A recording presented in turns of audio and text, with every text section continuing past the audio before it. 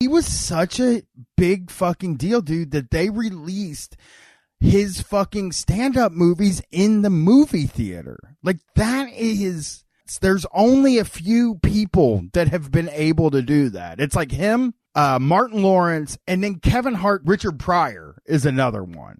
That Kings of Comedy thing is one of the funniest things I ever saw in my life up to that point. Yeah, people shit on Steve Harvey.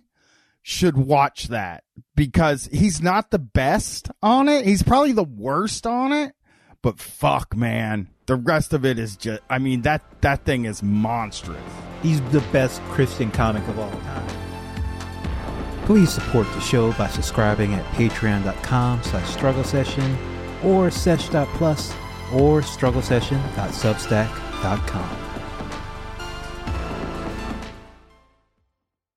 Like what you hear? Want to hear more? Check us out at patreon.com/struggle session or sesh.plus or strugglesession.substack.com for all our public episodes, commercial free, as well as hundreds of bonus episodes. Thank you to all our listeners for holding us down 5 years strong.